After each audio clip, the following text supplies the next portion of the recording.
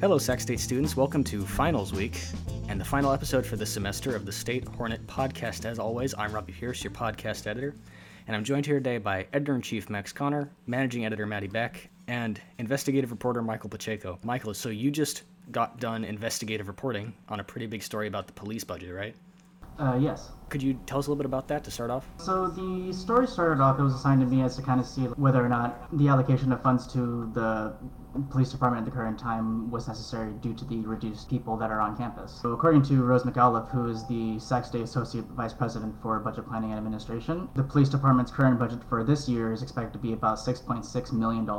As of now, the current budget has yet to be solidified. Going into the next semester, it's looking to be that there are probably going to be more cuts going on down the line. Compared to last year, the expenditures for the department were $6.99 million for the 2019-2020 school year. And then the year before that was $6.6 million. I know that a big angle of this story is that they're still having such a big budget, even though crimes are down, people on campus are down. Did anybody say why the budget was maintained at this level? There was no real mention of why the budget was maintained so high. Every department for this school year got a 10% cut because of a $7 million deficit.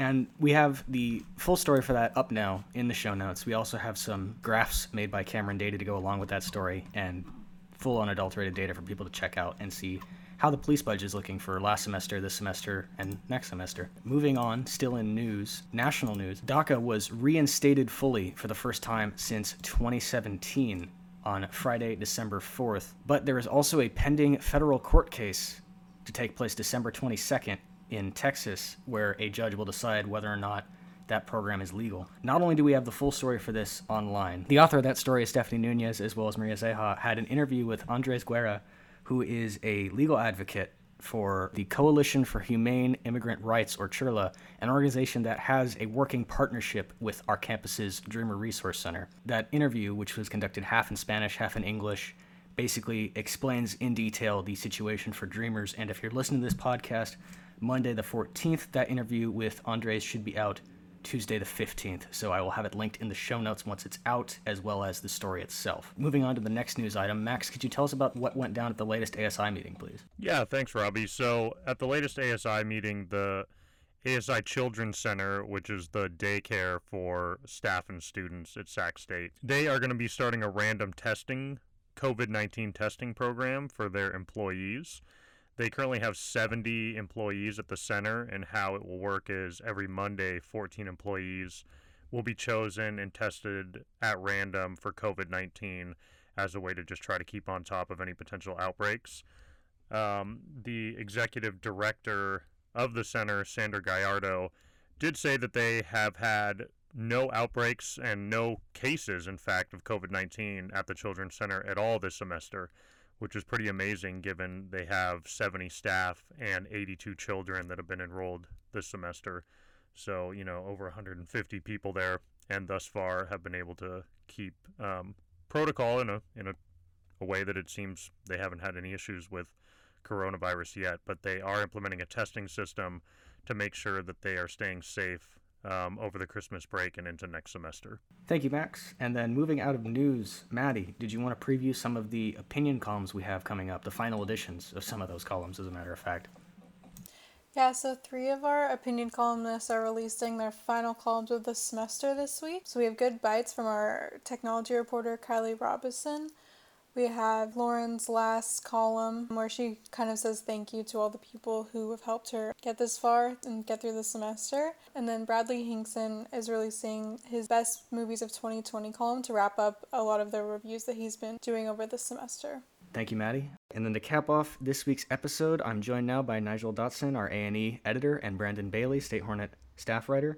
And so you guys recently ran a story about Black student reactions to the incident that happened at the talent show the other week. And for anyone in the audience who isn't aware, Unique Programs held a talent show over Zoom, and towards the end of that show, a bunch of racial slurs and racist messages were put into chat. So did you guys just want to talk a little bit about what's in your story and how you went about getting those sources? Yeah, sure. When the talent show thing had happened, Brandon and I had thought it would be a good idea to do a story on not, what the university, does about the situation, we felt like regardless of whether or not the people that left the slurs in the chat were punished or found to be Sac State students, we thought it would be a good idea to talk to black students at Sac State and some staff and just get a story out on what they think should be done.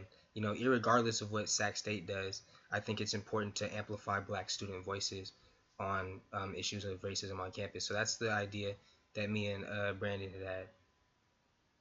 And then my stance behind it, well, behind the whole piece was like, I feel like a lot of the times, kind of like what Nigel was saying, like we hear about like what the faculty is going to try to do, or like, what the next step is supposed to be. But I feel like we never hear from like the black community or black students themselves on what they feel should be done or how they feel about the situation.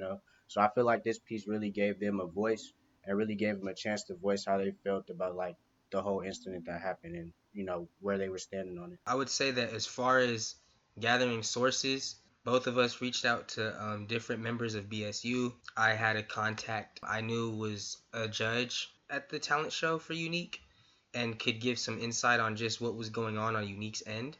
So that was someone that we reached out to.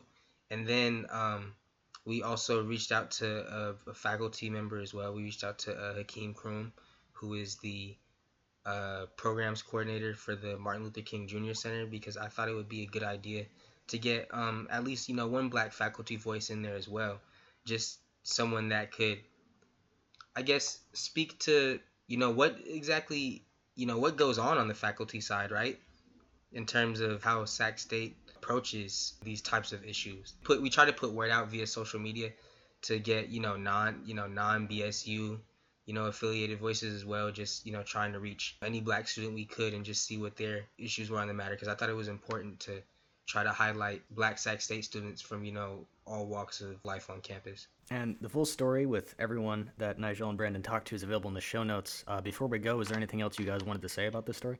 I would say that the talent show incident was very disappointing as a black student at Sac State, and I'm glad we got this article up, because I feel like administration does need to be held accountable. In terms of the actual update on the news itself, the school went through with an investigation, and they're saying that they couldn't identify the two users that put the slurs in the chat as Sac State students. And I just think that, if the investigation is concluded, that is disappointing. Even if they're not Sac State students, what is Sac State going to do? Because it still did happen, and Sac State students are affected. What is administration going to do to show that they're on the side of black people, at this school? So I'm glad that we were able to get different student voices and different black voices in the story who might, be doing different things. Some in BSU, some not. Some students, some staff. Some people who were a part of the event, firsthand, they know exactly what happened, and it was as shocking to them as it was to anyone else there. And we were able to get those voices in the story, and they all can kind of come to the same, like all the black, students at Sac State seem to be united on just not being okay with what happened. So what does that mean for us, and what does that mean for the school, and what's going to be done? I'm very curious to find out. As always, every story we discuss today is available in the show notes of this podcast, as well as many more on thestatehornet.com right now. This is the final episode of the State Hornet podcast for the semester, but I will be returning as your podcast editor next semester. And the current plan is for the State Hornet podcast to return with me. So until that time, thank you so much for listening. Please stay safe.